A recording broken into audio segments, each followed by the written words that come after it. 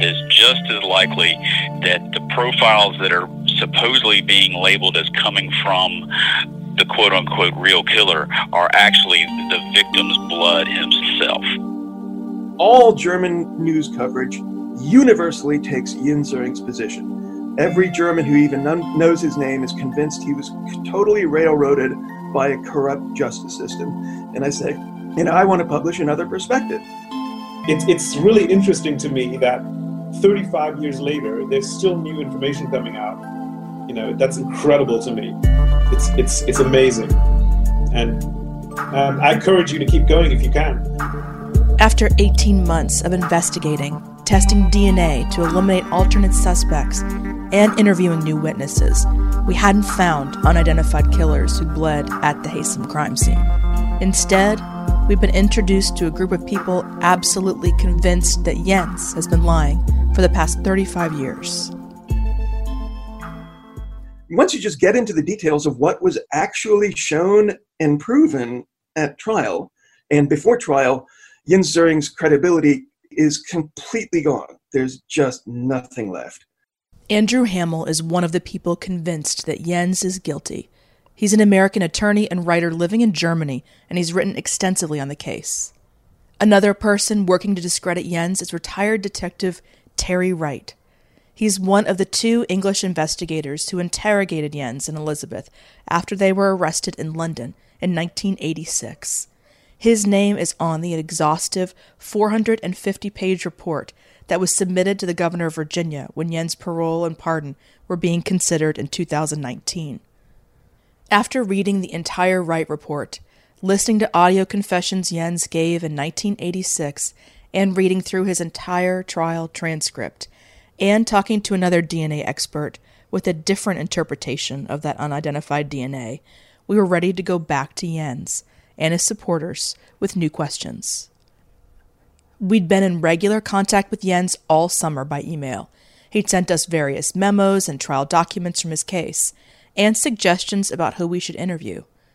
He'd also shared updates from his new life in Germany and how that country was handling the pandemic. He knew we were reading the Wright report, and we told him we would give him a chance to respond to any questions raised through our research before we published our new podcast episodes.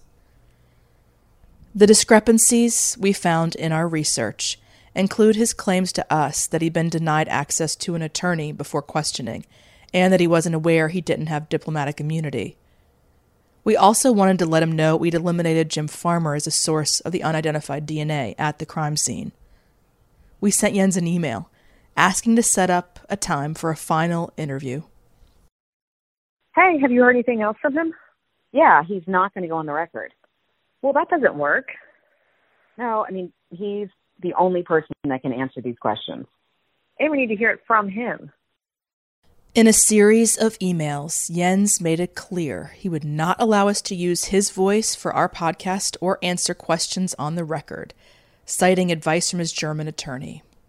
We turned to his American attorney, Steve Rosenfield, to see if he could answer our questions. Steve also declined an interview, saying Jens had asked him not to speak with us. Jens lost his trial in 1990, convicted of murdering Derek and Nancy Heysom. But from a prison cell, he spent the next 30 years pleading his case in the court of public opinion. In addition to mounting numerous appeals of his conviction, Jens has written multiple books and done countless television and magazine interviews. In the process, he's convinced influential people to take up his cause. They say after reviewing the case, they are convinced Jens was wrongfully convicted based on a lack of physical evidence and an inadequate legal defense at trial. The Wright report says Jens has deliberately created an alternate reality that he's used to draw people into his cause. These lies, the report says, originate from Zöring, and he uses other people to repeat them. Regardless of Jens' reasons for telling his story publicly, his supporters have swayed public opinion about the case through their influential platforms. Welcome back to Wrongful Conviction with Jason Flom. It's me, I'm your host, and today we have an episode that is going to rock your world. We have 3 guests today. I'm going to save the best for last, but we have John Grisham in the studio with us. John, welcome. Delighted to be here. and Sheriff Chip Harding of Albemarle County. Yes, sir. Good to be here.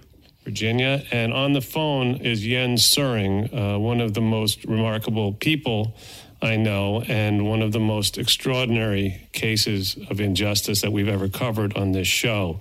That's a clip from Jason Flom's hit podcast, Wrongful Conviction. And it's just one example of the powerful supporters Jens has attracted, who have spoken publicly and fervently about his case. Over the course of our investigation, we've spoken with most of them. Now that we've heard from a group just as convinced of his guilt, we went back to see how Jens was able to build this coalition of prominent supporters, and how they became convinced of his innocence. I felt from the beginning that Jens was innocent. He argued a compelling case when he and I would meet, and he would explain to me some of the nuances of the case. That's Steve Rosenfield, in our interview with him last year, describing Jens' ability to present a detailed explanation for his innocence through his writing and then through conversations. Steve first took Jens' case amid international political turmoil. In 2010, I was asked by a law firm in Washington, D.C., who had been helping Jens try to leave this country under an international treaty that promotes the exchange of prisoners to return to their homeland as a way of better rehabilitation. Governor Kaine agreed, which is a requirement of the treaty requirements in the United States, sent a letter to our Attorney General, Eric Holder, and said, we agree that he can be transferred. And then Governor McDonnell came in 3 days later after the letter was sent and rescinded the approval by the Commonwealth. So Jens, who had been in the captain's office with his belongings ready to be released, was told that it has fallen through. So the big law firm did not want to represent Jens in a lawsuit against the governor. You know, I guess because of my politics, I don't really care about suing public officials, and I sued Governor McDonnell. The lawsuit lasted about a year and a half. We lost in the trial court, and then the Supreme Court of Virginia refused to accept the case. And that was the formation of my relationship with Jens. Steve was the first in what would become Jens' coalition of influential figures, fighting for his freedom. In 2016, Steve asked Chip Harding, then Sheriff of Albemarle County, to take a look at the case as an objective law enforcement expert, and he provided him with case documents to review. I brought a bunch of stuff home. Steve dropped a lot more stuff home, and I spent the weekend going through it. And the more I went through it, the more I felt like that it's no way you could convict him today based on what I'm seeing here. The evidence isn't there for a conviction. At that point, I called a friend, Jason Flom, in New York, and said, do you have any suggestions? He hadn't heard about the Söring case. He said, of course, Jason's very involved, as you know, with wrongful conviction. So he said, what's going on with this case? And he got interested in it. Jason told us he'd seen the documentary, Killing for Love, which was created by German filmmakers and released in the United States in 2017, and makes the case for Jens' innocence. I got to know Sheriff Harding, interestingly enough, around the time that I'd seen the movie, but coincidentally, because I was on a panel with him at the university, at the Tom Tom Festival, which of course is Charlottesville, right? And we became friends. We spent a fair amount of time together, and of course we've spent a lot of time together. We visited the parole board together to advocate for Jens. Chip also called his friend and fellow veteran detective in Charlottesville, Richard Hudson. He agreed to review the case and got a call from Steve. Steve called me and asked if I would look at it after talking with Chip, and I said I would, and I told him I'm not in it. I'm not a Jens Söring supporter. Don't give me. I said but I would love to look at it to see exactly what my opinion is about. But the chips are going to fall where they do. I mean, if he did it, I'm going to say he did it if that's what the evidence says. And if he didn't, I'll say that too. I mean, I don't have a dog in the fight.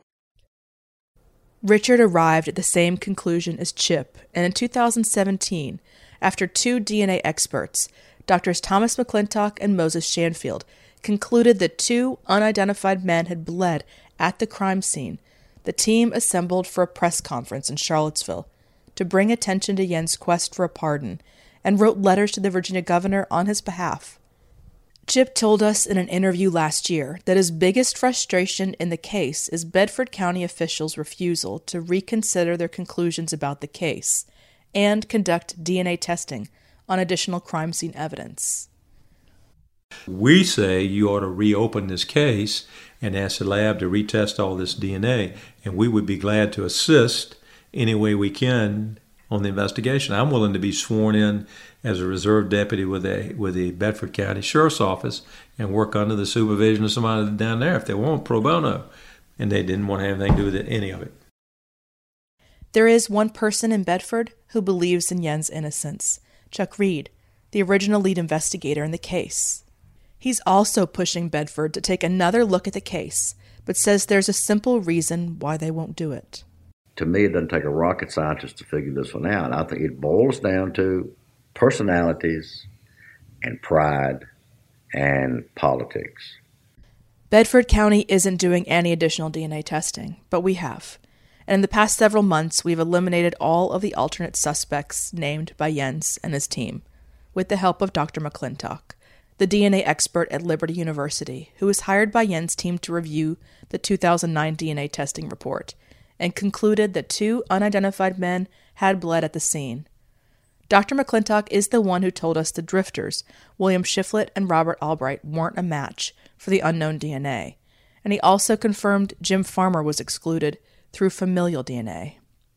I think the downside to all this is you're going to get someone out there that says, okay, you've claimed through DNA that Jens Soering wasn't there. Now you have 2 suspects that you thought were there and they weren't there. So even if they were there, they didn't leave any DNA, just like Jens Soering. And then you have the Farmer situation. You see where I'm going with that? How it could be really kind of twisted? We agreed. The DNA test results ruling out the prime alternate suspects weren't helpful to Jens, and a competing interpretation of the DNA raises more questions. The Wright report lays out that competing interpretation by using a presumed profile of Derek Hasem's DNA developed from blood at the scene. The report concludes that the unidentified DNA actually belongs to Derek Hasem. Derek Hasem's DNA profile isn't actually on file, since the crime occurred before DNA testing was possible, but Elizabeth Hasem's profile is. We wanted to get Dr. McClintock's thoughts on the claim that all of the unidentified DNA could belong to Derek Hasem, and not 2 unidentified men. We sent Dr. McClintock an email asking if the unidentified DNA could belong to Derek Hasem, and if he could use Elizabeth's DNA as a comparison. He responded by email saying, the familial match between Elizabeth and her father is a possibility, but there are many loci or sites that have no response or data. It would be speculation. It seemed like Dr. McClintock was confirming Derek Hasem couldn't be excluded, but we wanted to make sure we understood what he was saying. So a month later, on a Zoom call, we asked him the same question. You were able to eliminate Jim Farmer as a contributor based off of the familial DNA? Yes. Okay. Yeah. And so then doing the same thing for Elizabeth, can you rule out Derek? I'll take a look at it. It's been a couple years since I've went through that. We read him his email from the previous month. I did find that, okay, so I found the email, and I just want to make sure I don't have you do work that you've already done. And then asked him again to confirm that he couldn't eliminate Hasem as a contributor of the DNA. Right, yeah. All right. So looking at the same data to exclude Shiflett, Albright, and Farmer, and Jens, Dr. McClintock confirmed that Derek Hasem cannot be excluded from any of the unidentified DNA. We also reached out to the second DNA expert hired by Jens' team, Dr. Shanfield at George Washington University. We had interviewed him a year ago, and he told us he thought there were 2 unidentified men at the crime scene. In an email, we asked if he had a response to the theory that the unidentified DNA could be Derek Hasem's. He didn't respond to any of our specific questions about DNA, Instead, he sent a statement to us and to Jens detailing the blood evidence at the scene. Thus, I am fairly certain, without spending time I don't have, that A, B, and O classifications are accurate, that there is no inculpatory evidence that Jens Soring was at the homicide scene, unlike Elizabeth, and that the investigating officers had a certain degree of observational bias. With one of the DNA experts hired by Jens' team agreeing it's at least possible the unidentified DNA could be from Derek Haysom, and Jens and Steve refusing to speak with us, we wanted to hear from the investigators, Chip and Richard, to find out if any of the new information has led them to reconsider their conclusions about the case. They both agreed to talk. We interviewed Chip first, and he was extremely skeptical that the DNA could be Derek Haysom's. Could have been, and it could have been there was an alien spaceship above that house that night. The claim that the DNA could be Derek Haysom's is founded on a forensic concept that blood type and DNA must be considered separately, especially when the tests are done more than 20 years apart. As the Wright report lays out, and another DNA expert, Dr. Daniel Crane at Wright State University, explained to us, a blood stain from one person could be contaminated by skin cells, sweat, or saliva from another person, and that's what the DNA test picks up. But Chip isn't buying that's the explanation for the unidentified DNA at the Haysom crime scene. He says he doubts that Derek Haysom's DNA would have contaminated all the unidentified blood and stains that were tested, and been the only DNA picked up by the 2009 testing.